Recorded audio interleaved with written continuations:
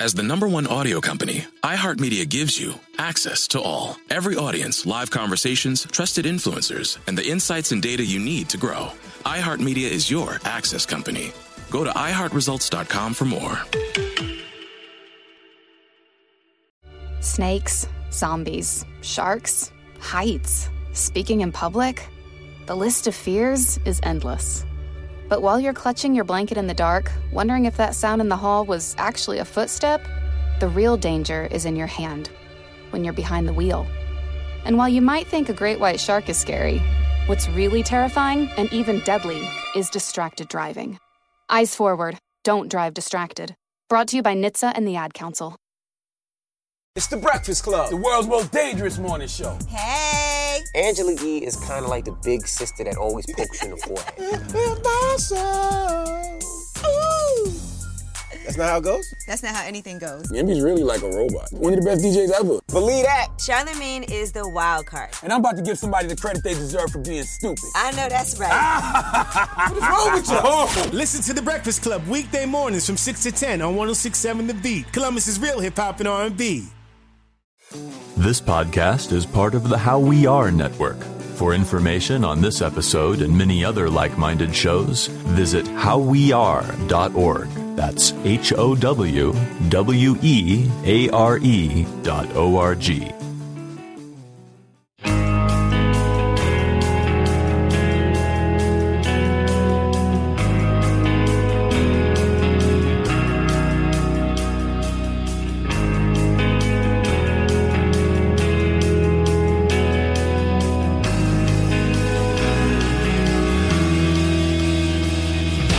What's up, everybody? Welcome to another episode of 100 Words or Less, the podcast. I'm your host, Ray Harkins. Holy crap, people are downloading the hell out of this stuff. These last couple episodes, man, they've been bangers. So if you are just joining this awesome ride, thank you. Thanks for hanging. Check out the archives. I've got 90 some odd hours worth of free stuff for you to check out. So do that. It's awesome when people join on and then they email me. They're like, dude, I never knew this existed up until this episode. And I love to know the entry points. I always ask people on Twitter when they're like, oh, I got into your show here. And then, we start to have a conversation, and it's just awesome to hear. It's that community. It's that fun vibe, that energetic excitement of discovery. Anyways, the guest today is Mr. Ross Fararr. He is the vocalist for a hardcore punk band called Ceremony. And if you haven't heard Ceremony, put this podcast down, go listen to them immediately. They are, in my opinion, a very, very, very good band. More on him in a minute. Let's get some fun house cleaning / business stuff out of the way. Propertyofzach.com, our awesome partners. You've heard me say it once. You've heard me say it twice. So how about 1,000th time? Or technically probably like a 70th time if you've been listening to almost every episode. Go visit their website. We'll be brought up to speed with everything that's happening in independent music, and we love them for that. Go review the show on iTunes. If you are feeling really generous, you can write some nice sentences about the way this show makes you feel. If it makes your heart swell and it makes you feel like this is the most important hour of your day or your week or whatever, then say that. Or if you're like, this is a complete waste of time, Ray, you should probably stop that. You should focus on other things in your life. Then that's fine. I'll take that feedback. It's nice to hear those honest things occasionally, as long as it's, not too harsh. So that's all I ask. Yeah, email the show, 100wordspodcast@gmail.com. I've been having some nice conversations as of late and people sending in some song suggestions. I think I've narrowed it down. Let me put it this way. Episode 100, it's a special one. Some stuff will be changing, and we've got a big guest. So, boom. That's called a tease in the biz. I wanted to talk about something, too. Recently, here in America, and most of the world, they pay attention to football. I could care less about it. I've never been a football dude, but we had the Super Bowl not too long ago. And the Red Hot Chili Peppers and Bruno Mars played the Super Bowl halftime show, which is it is the #1 watched television program of all time with like 111 million people. I mean, it's ridiculous. Anyways, there's a big hullabaloo, maybe about 3 or 4 days after Red Hot Chili Peppers performed, where people were saying, hey, look, Flea, the bassist, isn't plugged in, and they're not actually really playing their instruments. That really bothers me. And not bothers me in the sense of like, oh, it sucks that the band isn't playing their instruments. Why the hell would they be playing their actual instruments at a halftime show? Like, do you think they're going to plug in and have a wireless system through their amplifiers? Like, it's not an all ages venue. It's the goddamn Super Bowl. Stuff goes wrong. They're playing the backing tracks. They're performing their music as recorded. I don't know the short-sightedness like of people that are so outraged about this. It honestly does bother me because it shows, for one, whoever's complaining about that doesn't have a lot of experience within either playing in bands, in sort of the music industry aspect of things.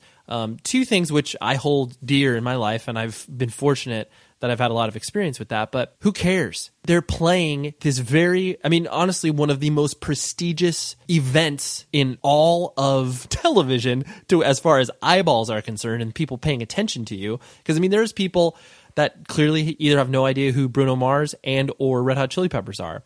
So why would anybody, including the people that are producing the halftime show, risk the idea of a technical malfunction in regards to their instruments? It's ridiculous. So lay off, chill out. Bands that are on that level sometimes don't actually play their instruments when they're doing a special event like that. If you go to a Red Hot Chili Peppers show and they're not playing their instruments, that's a bummer. I get that.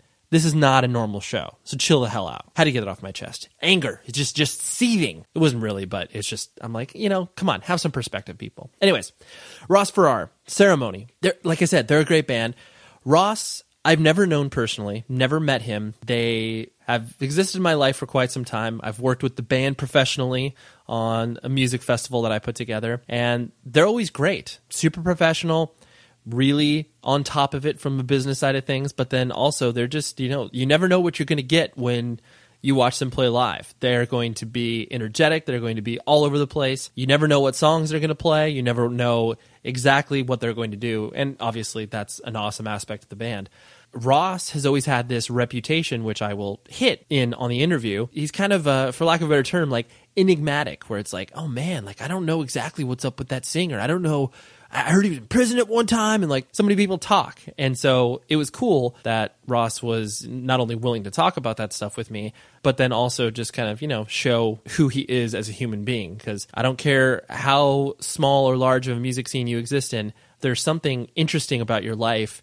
People will start to talk about it. And, the game of telephone is played and it will get distorted to be like, oh, Ross murdered people, so he was in jail for like 7 years of his life, when in actuality, it's the complete opposite. I digress. Let's talk to Ross. I'll talk to you after.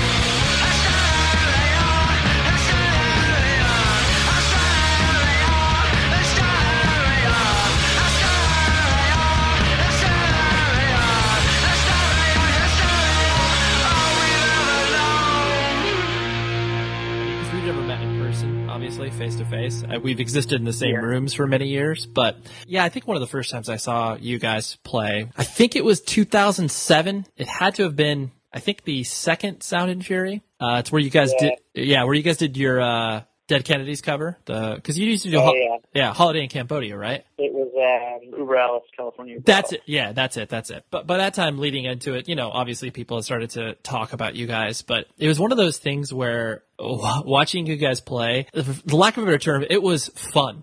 Like what you guys were doing and like how everybody was just losing their minds. It was fun. And it's one of those things where it sounds stupid to like say that, like, oh wow, watching a band is fun, because that's what it should fucking be.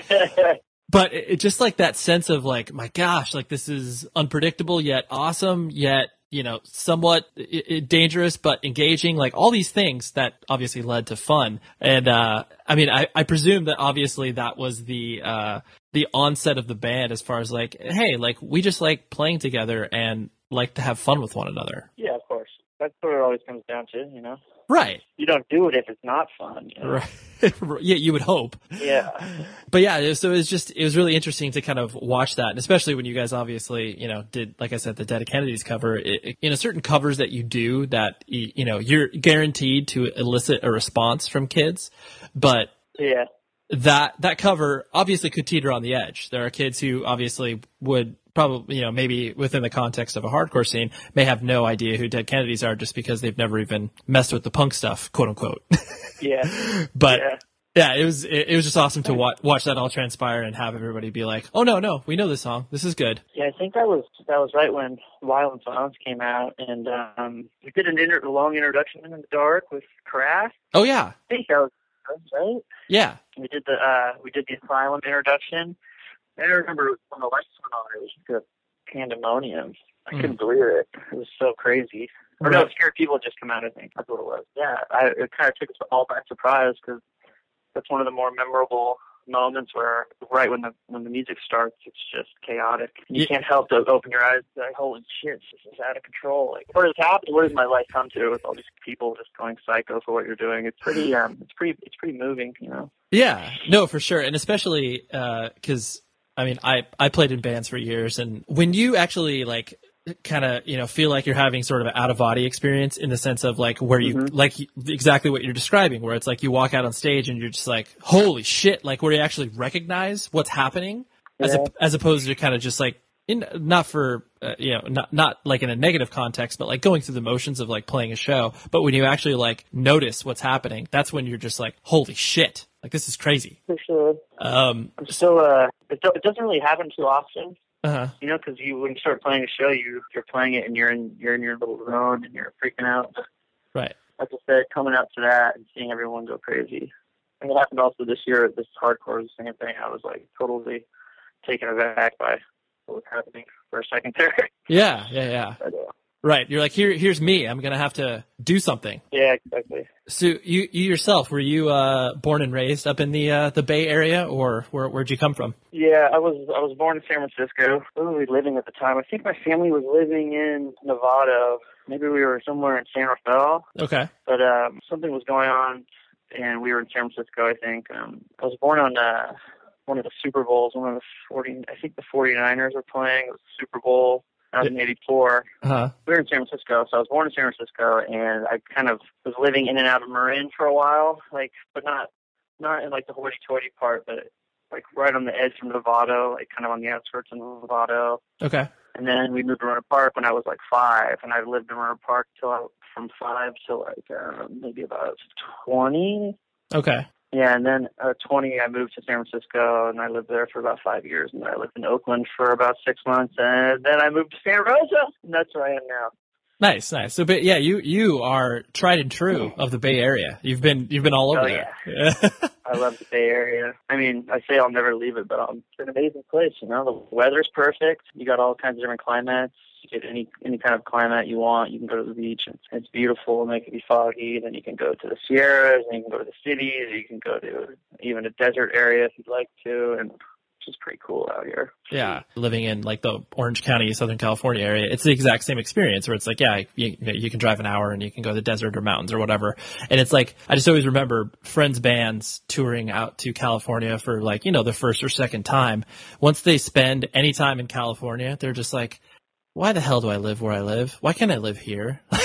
Like, totally. Just because it is that, like, oh wow, the climate's great, like, oh there's sun, like, and then there's also there's just a bunch of nice things, and it's like, yeah, that's why we live here. Yeah, it's incredible. Yeah. So what was your what's your family structure like? Do you have brothers and sisters, and what were your parents doing at the time, like when obviously your formative years as they were raising you for a job? Well, my mom had 2 kids before me with another man, so she had already done the child thing that started when she was 18. So. Oh, okay. I don't think she had me until she was like her 30s. Okay. So I was her last child, and I grew up with brothers and sisters, but they were much older than me. They were in their 20. They're about 15 to 20 years older than me. Okay. So that's kind of weird. Now my sister's turning like I think 46 or 47 pretty soon here. Right. That's pretty trippy, Well, yeah. But, there's such a wide age difference that essentially you probably felt like an only child in some respects. Yeah, exactly. Because they were around, but at one point, they were out doing their own thing. So. Right. I essentially kind of grew up in Rohnert Park alone. It was my really early years. I had my brother and sister, but as I moved to Rohnert Park, I kind of didn't really have them around much. So And my parents, they're still together. They've been married for like 30 years, and right now they're living in San Anselmo. It's a little tiny town in between San Rafael and Fairfax. Oh, okay. What did your parents do for a job as you were coming up? My mom didn't do anything. She was just a mom. Sure. And my dad he's been a house painter for about 40 years. So. Oh, a man that works with his hands. Yes, sir. It's funny because I've chipped on this topic a few times before, but I find it really interesting because I think people of, I'm 33 years old, and I think people of like our generation, I personally am not handy at all. And like, my father, didn't really care about that stuff either. But it's like, I feel like there's this whole generation of people that are, around our age that just don't have any skills from that perspective. And like, where's that going to go when obviously people, like your father and other people that, know how to do stuff around the house, and yeah, for sure. Where that's all going to lead us. Like, are we going to be calling on, 75-year-old handymen when we're a little bit older? It's like, yeah, probably. Yeah. Yeah. It's becoming more and more seldom that people are working with their hands, Yeah. Yeah. And doing things analog, obviously. It's everything. A lot of things are becoming computerized, but I feel like there's always going to be some contingent of contractors or painters or plumbers. There has to be, I can't see how it could ever really change, of course, unless we're talking like singularity or something, where we get right robots to start doing everything. But yeah, there's always going to be a small percentage of people that are doing that, maybe carrying it on to their children. Right. I know how to paint, obviously, because I've kind of done that my whole life with my dad, just helping him out and doing odd jobs or whatever. But contracting is another one of those really important things. We got to build homes, and we have to supply people with shelter. So it's like, Jesus, man, they got to keep being contractors, or else things aren't going to go right. I mean, it's the quote unquote inflation-proof job where it's like, no matter what's happening with society, as far as like how we're structured, there are always going to be a need for people to fix stuff and people to build stuff. So and people to consume stuff. Yes. Yeah. Which is like, there's always going to be bartenders, and there's always going to be eateries, because that's what people love to do, This show is sponsored by BetterHelp. We all carry around different things that stress us out, right? Like maybe it's something really, really small, like, man, that parking space, it's always taken. And I wish that I would be able to like get it instead of, this person that maybe, is the most courteous and considerate. I know that's something very random, but it's true. We all experience different things throughout the day that trigger us in so many different ways. And there are many times where I have been like, I wish that I had a spot or a repository for me to, get this stuff off of my chest. Because if you bottle it up, that is no bueno. And then all of a sudden you explode on a coworker or a friend or a family member being like, the parking spot. And people are like, what are you talking about?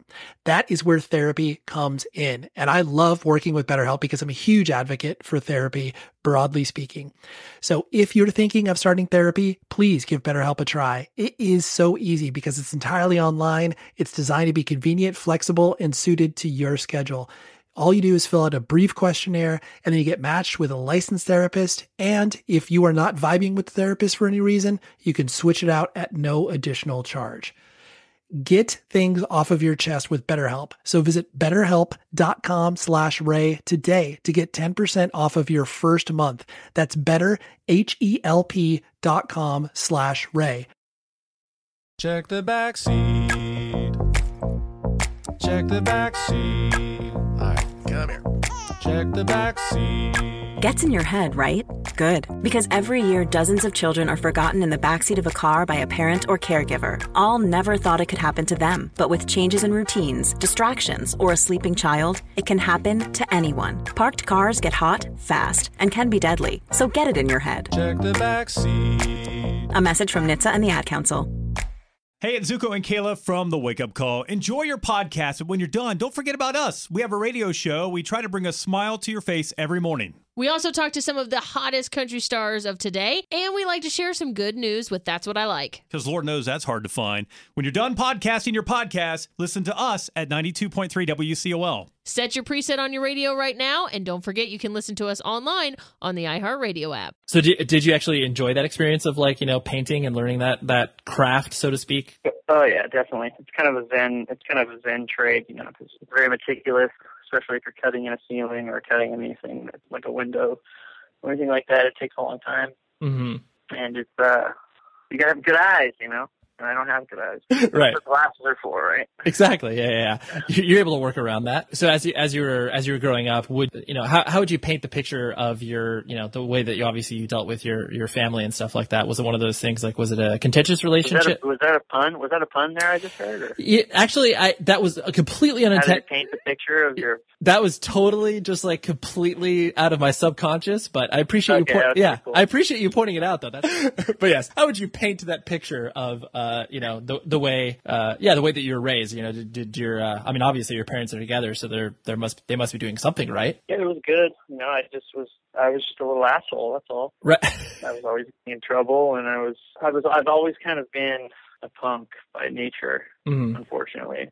Unfortunately, because I put my parents through a lot of shit, Right. Yeah, I always haven't felt good around authority figures, or, I've never liked to be told what to do, obviously. And a lot of kids, they go through that complex, obviously, but still to this day, I can say that I'm not too happy in that setting in any circumstance. So. Right. I know how to deal with it a lot better, I think, though, because I went through so much of that. So, sure. Now if a police officer stops me, I know how to handle it perfectly.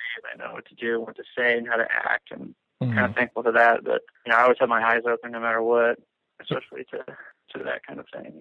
And where can you trace it back to any specific event or anything, or is it just one of those things like you started, you from a young kid, you were always wary of that? Yeah, it's just always been an instinctual thing, I think. I can't really say an exact place and time where it happened with authority. I was just never a good kid. I was always getting into trouble. Mm-hmm. But I remember once I was at a concert. My uncle was a God-fearing Christian. He took me to a concert once in Oakland at the Coliseum, and it was like a big Christian concert with my other cousins, because they were kind of trying to put me to the other side, Sure. Put fear of God in me and stuff. So right. I went with them to try out this concert, and after the concert was finished, they had all these pastors, and it's like like clergymen or whatever, walking around the crowd trying to give people pamphlets and taking people's names and phone numbers down. And I was standing next to my uncle, and when this guy asked me this, and I felt really weird, so I kind of gave him my phone number and my name. I think I was about 12 or something at the time. Okay. And about a few days later, I started getting calls from all these churches that were close to me, trying to get me to sign up for their church or to start coming to their whatever they are. Yeah, their service. Right. And whether it was like, what was the thing for kids? Youth group. Yeah, youth service. There's another one. Let's see, youth group. I don't know. That's the only one. Cat something. Oh, catechism. Something like that. I think catechism was one of them. Okay. And I kept getting these calls for like a week, and finally, and I felt weird about it because I felt like somebody was trying to, pull off my skin or something. So right. Well, you felt. I'm sure. I mean, that sounds like. That's the way that you're describing that sounds exactly like obviously what the military does. Yeah, of course. Yeah, they get it's just weird because I've never heard of that experience like what you're talking about. And it's just interesting. So anyways, you were getting these calls. And it just made me feel uncomfortable right off the bat. So finally one day I got another final call. My mom grabbed the phone from me and said, "Don't ever call her again," and hung up on the people. And I never got any more calls after that. So. Wow, that's crazy. It was like the weight was lifted off my shoulder, I was like, fuck, I don't talk to these people anymore. Fantastic. For me, that inspires such a weird feeling, because I had that experience with like a military call. It's like, the guy would call every like 6 months to be like, "Hey man, I'm telling you, you should be interested in this," and me being like, "I literally am never going to join the army. I am not interested." And he'd be like, I'll just call you in 6 months. Just give me 6 months. And it's like, dude, no. It's so weird. It makes you feel so uncomfortable. Right.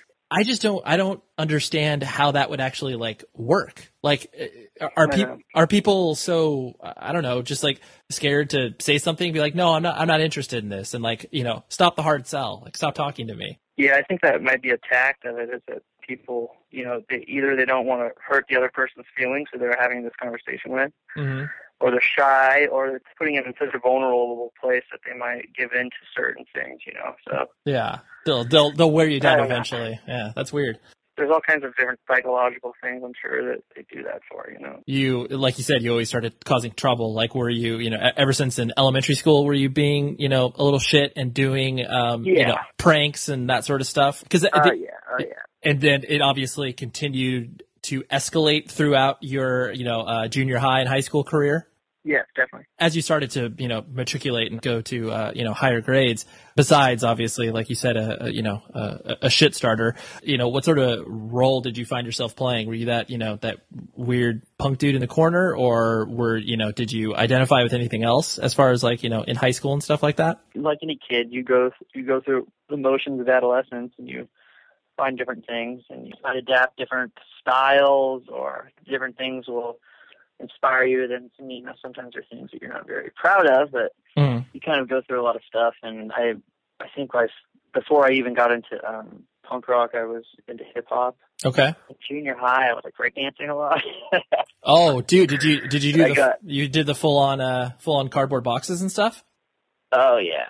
That was in the garage. We had it all, man. We were going for it. Oh man. And I think even before I got into punk, I got into hip hop, and then through hip hop I got into punk, I believe. So and there was even a time I think where I was into like rock and roll, like it's maybe more into Led Zeppelin, and like even like things like Kiss or something. And then I was like, oh man, I don't know, there's got to be something else. And I heard I started listening to a lot of the UK stuff like Conflict and Chaos UK and all that, and then that segued into faster things like Minor Threat. When I heard Minor Threat, that's how I learned about hardcore. And that's because I liked how fast it was. The fastness of that discography of all those songs that they made, especially the ones at the beginning, Right. Those are what really pumped me up and I think got me into hardcore music. Was that? Since you didn't have really older siblings to rely on for that, where was your who was doing the introduction stuff for you?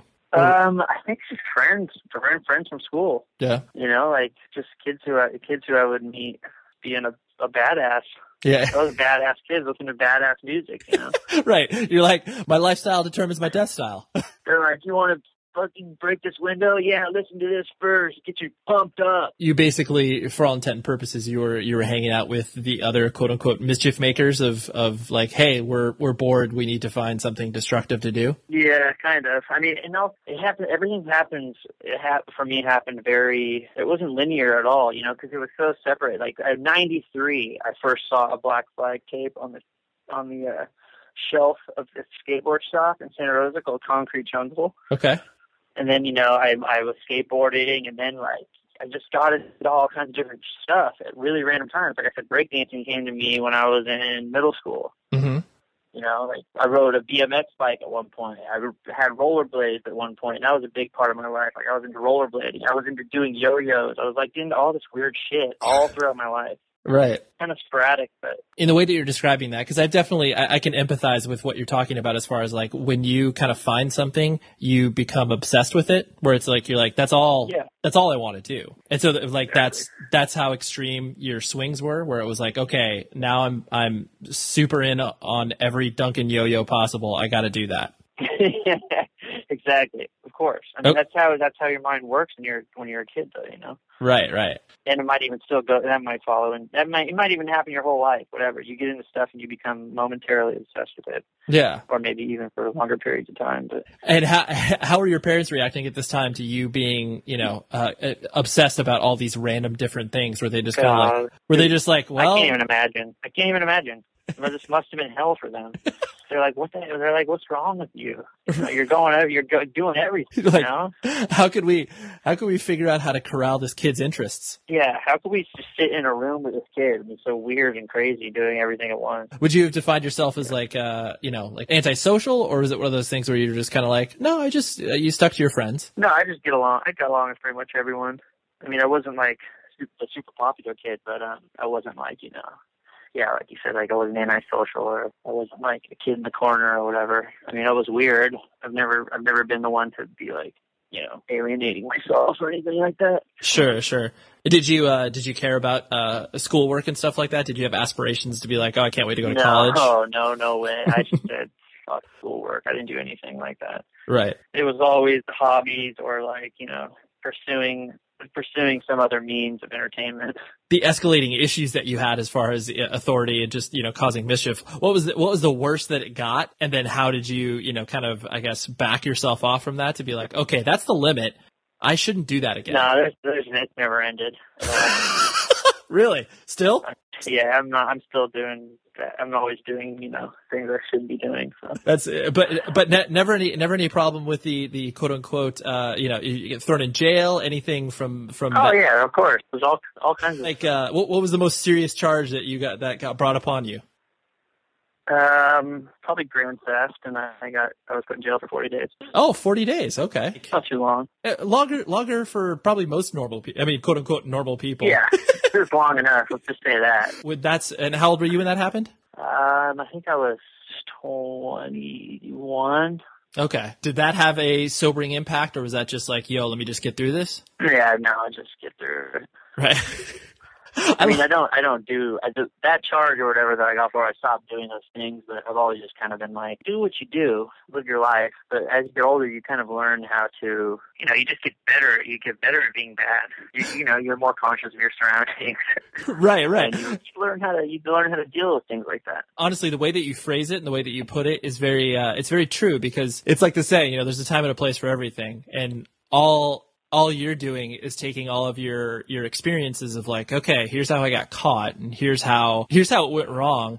Now, what can I do? Exactly. Yeah, exactly. Okay. And I've always been the kind of person who's like, I don't ever want to be controlled in any moment of my life, as far as just walking on this earth and being a living and breathing person. When it comes to like with things with the relationships or things, especially the relationships, whether it's people that you love or your friends or whatever, sometimes you have to give up and you have to do things and you have to, do the right thing. But sure, I think if you're out there in the world, you're always against the person who's trying to wash you closely or take you down, no matter what. You're always against. And I've just never been that person who say, oh, okay, well, I got a jaywalking ticket last week, so I'm not going to do that anymore. I'm going to press a button. I'm like, no, dude, I'm not going to let these people do that to me, because that's just kind of a way of inducing fear, and I just don't want to ever have that in my soul, you know what I mean? I just don't want it. I totally identify with you, because like this is going to sound so trite and stupid. Like I mentioned earlier, it's like I'm 33 years old. Like I'm a fucking adult by all intent and purposes. Like I'm married, I've got a kid, like all the normal shit that people do. Mm-hmm. But like, I'm still involved in music. Like we're still involved in all this weird youth culture stuff.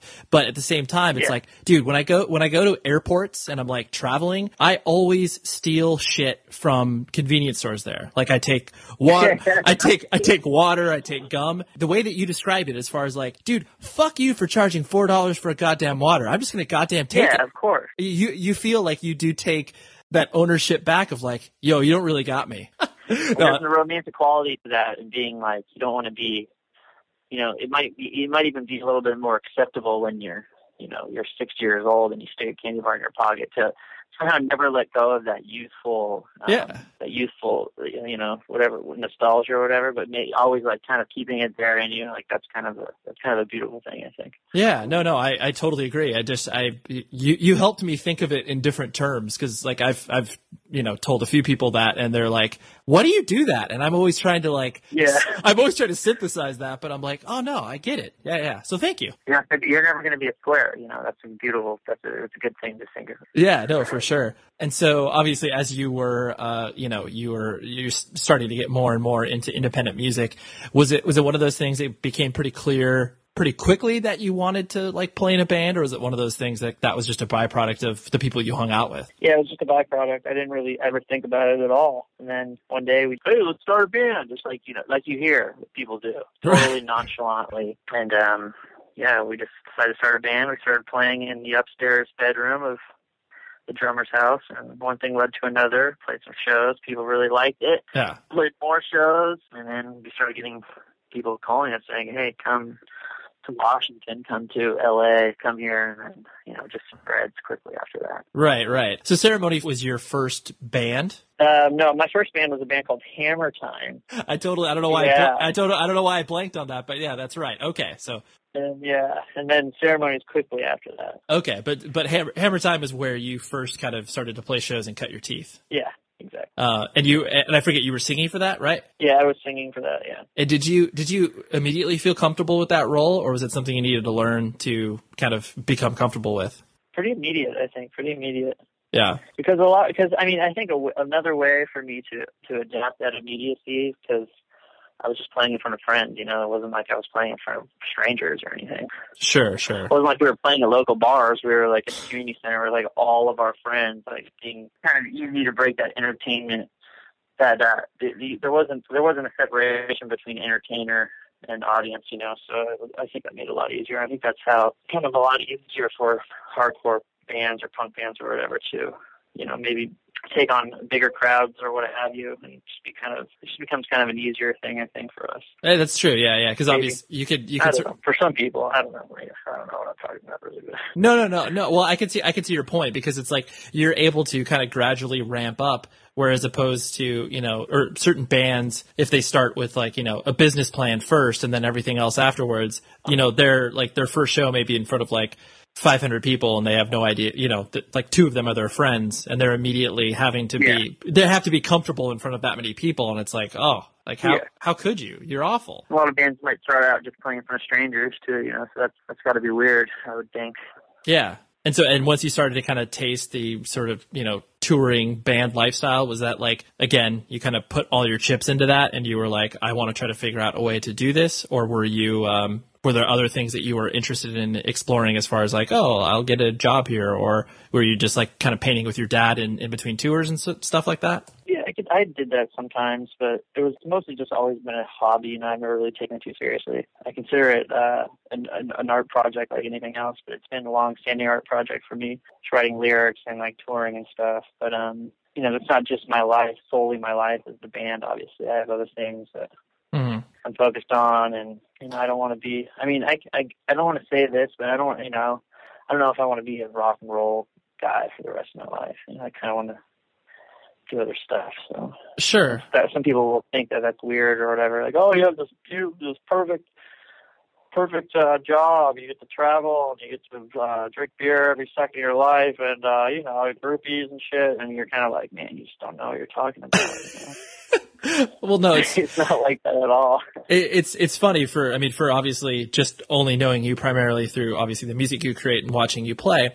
You've always struck me as a person that has remained involved but detached, if that makes sense. Where it's like you're like, yeah, you know, like where you're in it and you're doing it, but like you just said, your identity isn't solely, you know, you're not Ross from Ceremony, even though you are, but you don't view yourself as such. Because a lot of people, like you said, the people that, you know, get kind of, you know, stuck, and it becomes difficult to transition to either different things that you're interested in your life, is when you put all of your identity in the one thing that you create, when there's other facets, you know, and so it's cool to hear you say that, because that's definitely the impression just from, you know, an outsider's perspective on being like, oh, okay, I see.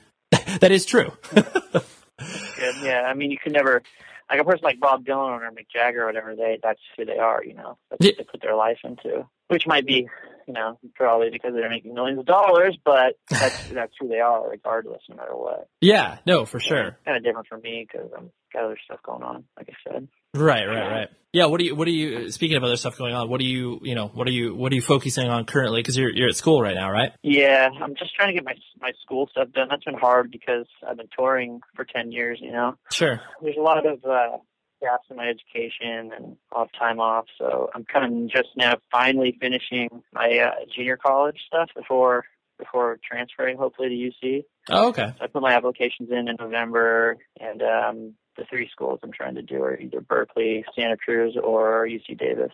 Okay. We'll see. What are you trying to pursue study wise? And well, it's kind of different at each school because some of them have minors and some of them don't. But Berkeley would just be straight up English lit with probably like a liberal arts focus. Okay.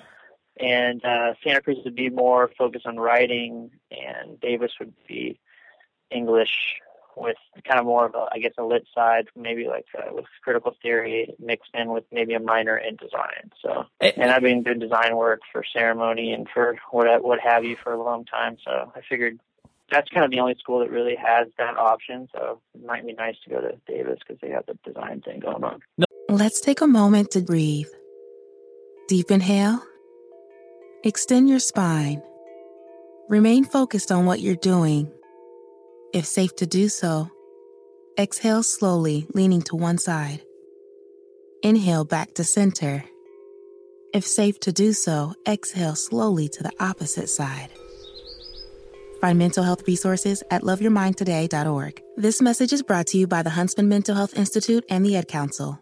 Oh, that sounds cool. I mean, it's always refreshing to talk to people such as yourself that have that sort of, the foot firmly planted in quote unquote real life as far as like, I want to be productive outside the context of this band that people know me for.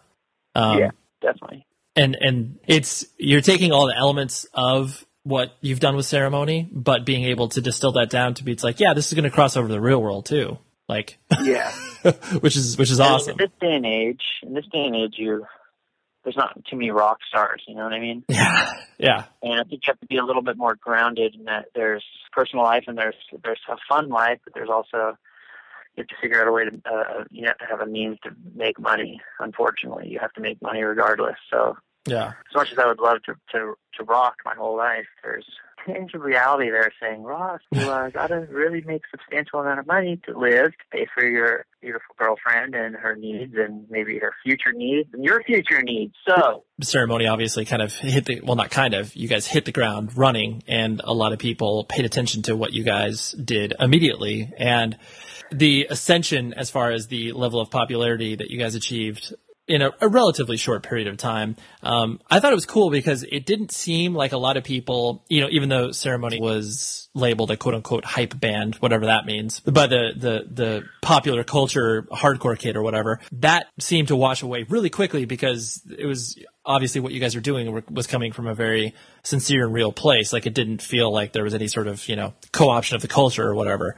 Was it one of those things that as you guys, as you started to notice the popularity rising pretty quickly, did you feel like you had to manage that at all? Or was it one of those things where you guys were just kind of like, we have to try to take this in stride? Or more so from your experience more tthan obviously the band as a whole, because you can obviously only speak for yourself, but how did you try to manage that as things were kind of getting big quickly?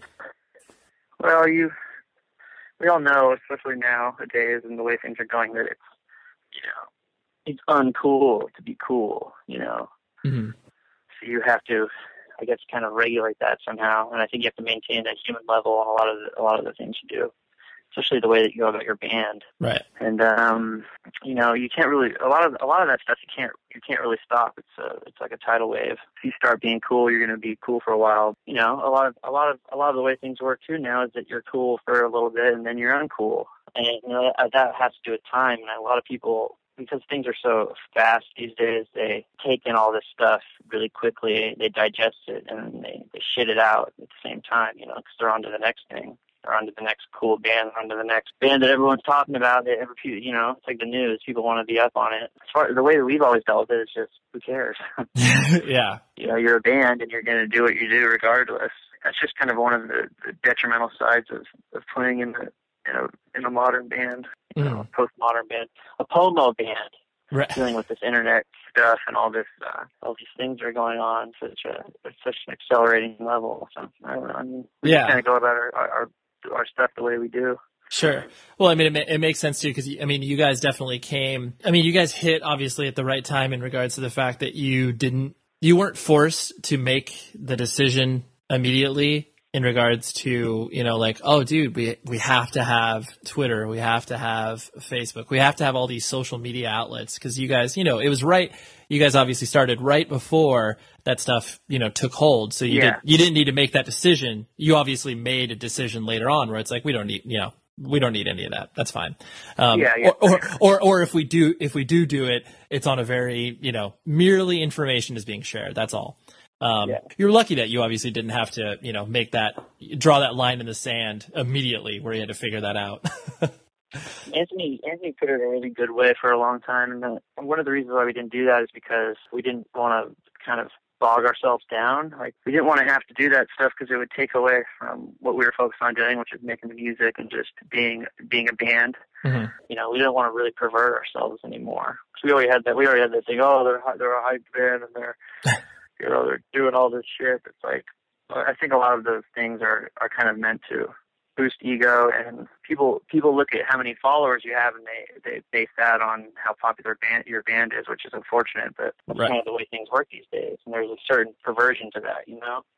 We're kind of looking at it differently now because it's gone on for so long, and it is kind of one of these things that's a vehicle for actually people get to know your band, and that's essentially what people want. If you're an artist, you want people to hear your work. You want people to look at your work because your main intention is to move people in some way. So you want to move as many people as you want. But I think people kind of lose that idea, especially now with a lot of things are based on a number of 4,000 followers. You're the man. Yeah. Since the clamor has, the noise has died down to where it's like, okay, these things are obviously, like as you stated, an important medium, and it's not. Yeah, it's more of a communication thing, I think, now than it used to be. But yeah, totally. And then you distinctly started to make the quote unquote transition from obviously playing just. When I say the word just, not in a bad way, but just hardcore shows, to obviously breaking yourself out of that particular scene and playing with bands, even before you guys put out your last record of, bands that were of different genres and stuff like that. Was it one of those things that it was a distinct decision made because you obviously felt like it would keep the, creative energy flowing? Or was it one of those things that, like, we're just doing this because we're, and not putting words in your mouth, but, we're bored in playing these shows that we've been playing for the past, 6 or 7 years? No, it wasn't. It was more just. We didn't really talk about it or anything. It wasn't really planned. We just kind of started playing songs. Like, you could tell from Violence to Still He Moves You, it gets a little weirder, a little artsier. Right. And then from Still He Moves You to Run Apart, it gets, things start to slow down a little bit. Mm-hmm. Start to focus more on, I don't know, maybe it's articulation. Like, you try to, the words you can hear a little more, the music you can groove to a little more, and then from that to Zoo, obviously, is another step. So it's kind of just the thing that happened naturally with us. We don't really plan it at all. Sure. We just started playing these songs, and it's really weird. I think about it all the time, like, well, there's a lot of different ways you can look on it based on perspective, but there's the argument, obviously, of course, that we've gotten softer. Yeah, the music's definitely gotten softer, and even I think the subject matter sometimes is getting a little softer. But I think that's just natural progression of getting older sometimes, and that can be unfortunate because you want to keep that anger alive sometimes, or that youthful angst or whatever. But I could still, I might start a band in the next couple of weeks. It's the fucking craziest thing anyone's ever heard. It's too so abrasive, Mm-hmm. Like, I can make a choice to do that. I could make a band like that at any time because I know that music now. I know what it's like. I know what it sounds like. I know the aesthetic, and I could do that. But as far as my life goes right now, I'm doing this naturally. I'm slowing down. I'm almost 30. And that's the only thing I can say about it, What you're saying completely matches up to the idea that it's like, yeah, I can express myself in this way that I have expressed myself over the course of the entire band, as far as just sonically. But there's an idea of, just because you're becoming more nuanced in the way you're presenting your music doesn't necessarily mean that, you're less pissed or whatever. It's like, you don't have to be on 11 the entire time in order to be heard, if that makes sense. Yeah, I have to be on 11, man. You don't have to be on 11. You could be on 8 too. No biggie. Something else I wanted to, peek in your head about was when you guys made the transition from Bridge 9 to Matador. A lot of people were like, "Whoa, like, dude, Ceremony, big time! Like, that's it." I mean, it makes sense as far as a logical sonic progression, but. And I'm sure, obviously, leading up to that point, a lot of different labels had been talking to you in regards to releasing your next stuff. So how was that whole courting process as far as, like, people who you would kind of never expect be interested in the band? Yeah, that was weird.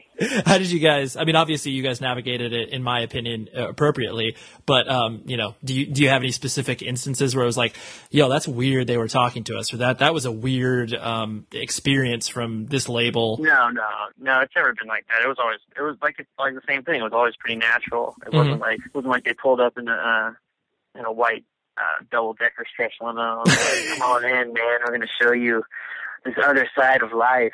I think they showed up at like some show in Brooklyn at Kent, or maybe Johnson Street or something like that, and they just they were actually hanging out with one of my friends at the time, and I met through them, and we had some drinks, and we were just, just chatting. And then later on in the night, he's like, "Oh, he's from Matador." I was like, "Oh, wow, Matador." I started tripping out because it's obviously one of those labels. It's been around for 20 plus years, and right. all these great things came out of it, and there's a level of distinction there, and there's a level of, I don't want to say superiority, but yeah, well, it's a different level as far as taste goes, and it's just a different level, obviously. So that was kind of a trip, but it was never one of those things that was weird, like, something that you would conjure in your mind about, record labels, and like, oh yeah, come over here with us, like cigars, and it was pretty chill. The way that they present themselves is definitely not that, It's not like they're going to come up to you and be like, "You guys want to talk about that Mogwai money? You guys want to make that Mogwai money?" Yeah.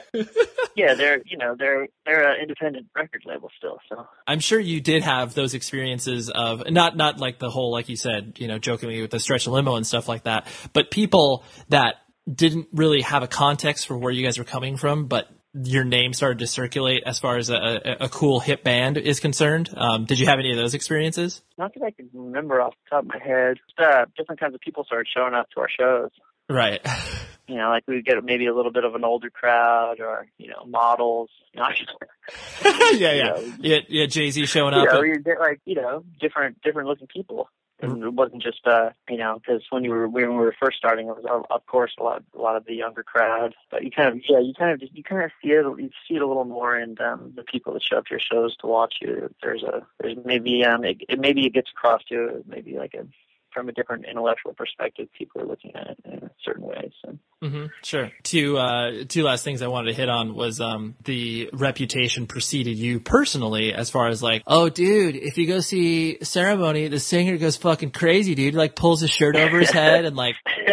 So yeah, totally. you have people expecting the idea of showmanship. Like, I mean, it's obviously the same problem that Damien from Fucked Up has. It's like anytime anybody does something on stage and it gets spoken about, you're expected to do it on either a nightly or tour basis or whatever. Yeah, you're supposed to be radical. Yeah, totally. So how's that sat in your head to be like, "Oh man, I just have you gone the complete opposite direction and just been like, here I am on a mic stand and that's all you're getting tonight because I'm just." Oh yeah, definitely.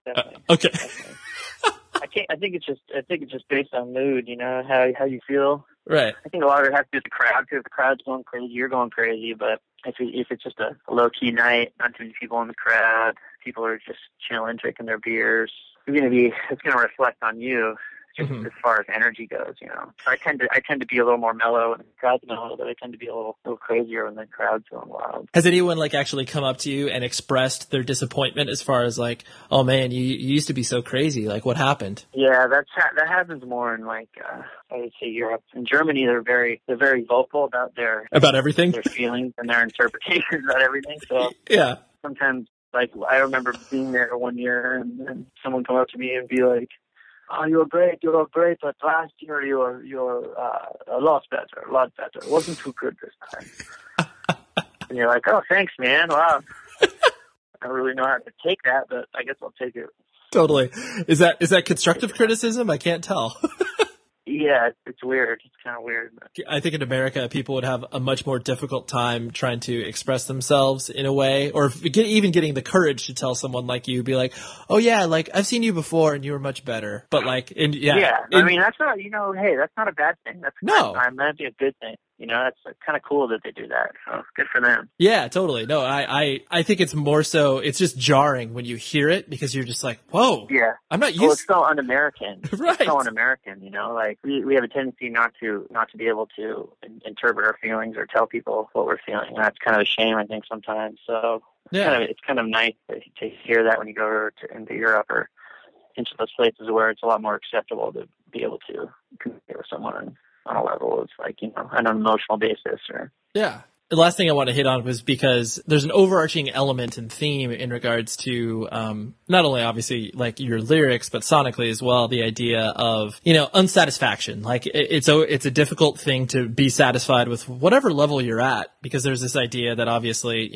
especially if you're just breaking it down into a band perspective and you start, you're like, oh man, I just can't wait to record a demo. And then you record a demo and you're like, oh, I'm here. It doesn't feel like that was the end. And so like, there's that idea of just always kind of climbing and, wanting more and that sort of idea. Oh, of course. Yeah. Where you sit personally now, it's like, how do you yourself kind of, how does it sit in your head in regards to like managing that sort of idea of, not being satisfied and trying to figure out a way to, get to a place where not like you can be set like fully quenched of that satisfaction, but of that idea that you can be like, okay, I'm on a good path. Like I feel like the process I'm doing makes sense. I mean, I think unsatisfaction is just a constant thing in all of our lives, people in general. And I think also that it has its ups and downs. To be unsatisfied with something is going to make you keep trying, or you're going to keep going at things in a certain way. Like if I'm unsatisfied with the art that I don't want to say it's unsatisfaction. It's kind of more just you're moving all the time.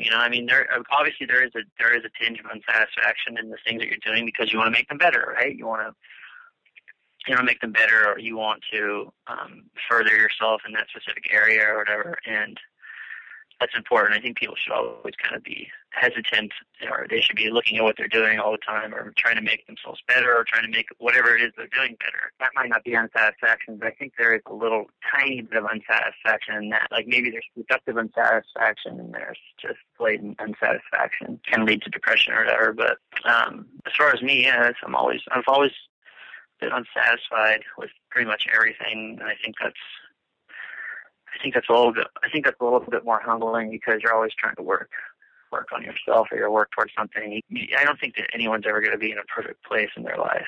You're always going to have a little bit of unsatisfaction. So to be working towards a goal is super important, and that goal is to want to be a better person and artist or whatever it is that you do. I think striving for something is kind of maybe a better word to use in some terms, but you can't help but be unsatisfied in your life at certain moments.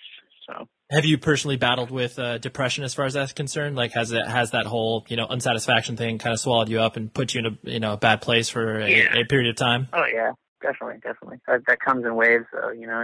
Sometimes you're going through it, but sometimes you're happy too. I mean, that's the way it's been with everything in my life. Sometimes everything's going good, and sometimes things are going ridiculously terribly. And I think I have a friend who's an astrologer and a numerologist, and he's told me things that are so near to my life. I'm like, wow, I can't believe that you're explaining it in that way. So totally right about some of the stuff he's coming at me with. And one of the things he says is that your life is just a total roller coaster at all times, at all moments of the day. And sometimes I wish it wasn't like that. Sometimes I wish it was a little bit more stable, but it's just totally out of control all the time. Up and down, up and down, up and down. Because I'm not familiar with numerology at all. Can you explain it to me?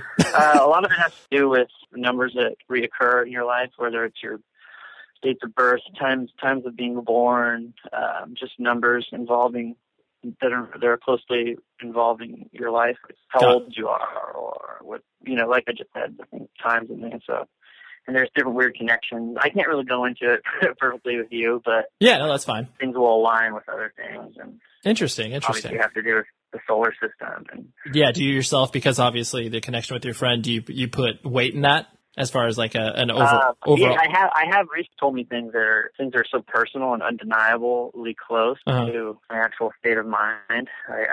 Because a lot of these things that you hear with like horoscopes or whatever, they're kind of more lofty things. Sure. Oh, you tend to spend money. Right. You're like, what the fuck? You're like, yeah. That applies. That applies to every aspect. It's too universal for it to have any kind of weight. But some of these things that he's told me are just so personal. It's like uncanny. Right. So you're like, yo, I got to look into this. But I'm not saying that makes it factual. I'm saying it's just like a story that you read. That, like, if you read a short story that moves you, and there's something in there that moves you, you relate it to your life. Therefore, you make it a reality to yourself. So I've kind of made these things a reality in my life because, one, I think they're kind of interesting and cool, and two, I just want to believe it because, it's so close. It's so close to me. Yeah. Right. Yeah. You feel like it's specifically tailored to you. So there's no reason that I would ignore this. Yeah, exactly. Yeah, for sure. I have a choice. To take certain things into consideration to make things a reality. So I do that.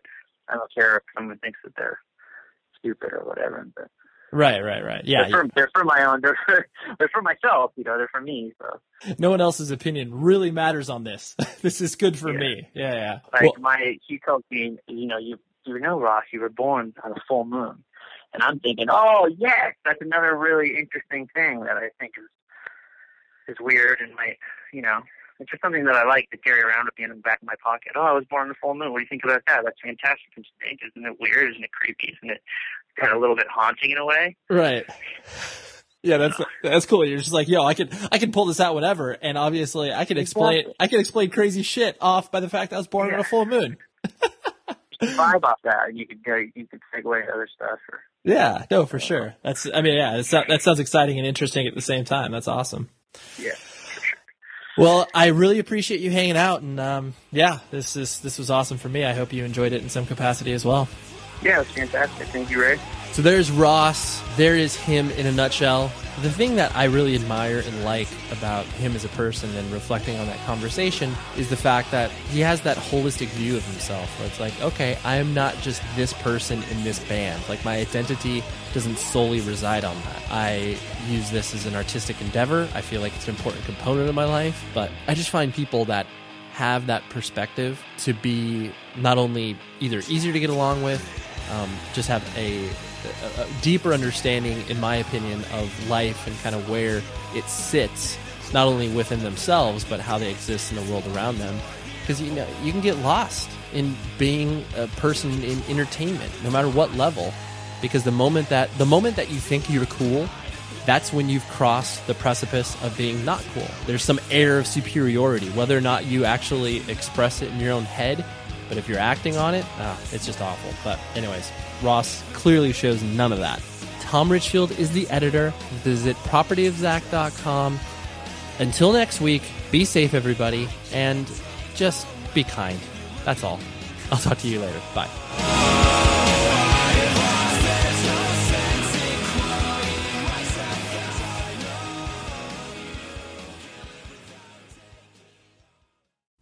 The show is sponsored by BetterHelp. Trust me in saying that no matter who you are, mental health challenges can affect you, and how you manage them can make all of the difference. That's why everyone should have access to mental health support that meets them where they are and helps them get through. BetterHelp provides online therapy on your schedule. It's flexible, simple to use, and more affordable than in-person therapy. Connect with a licensed therapist selected just for you. Learn more at betterhelp.com. That's betterhelp.com. Let's take a moment to breathe. Deep inhale. Extend your spine. Remain focused on what you're doing. If safe to do so, exhale slowly, leaning to one side. Inhale back to center. If safe to do so, exhale slowly to the opposite side. Find mental health resources at loveyourmindtoday.org. This message is brought to you by the Huntsman Mental Health Institute and the Ad Council.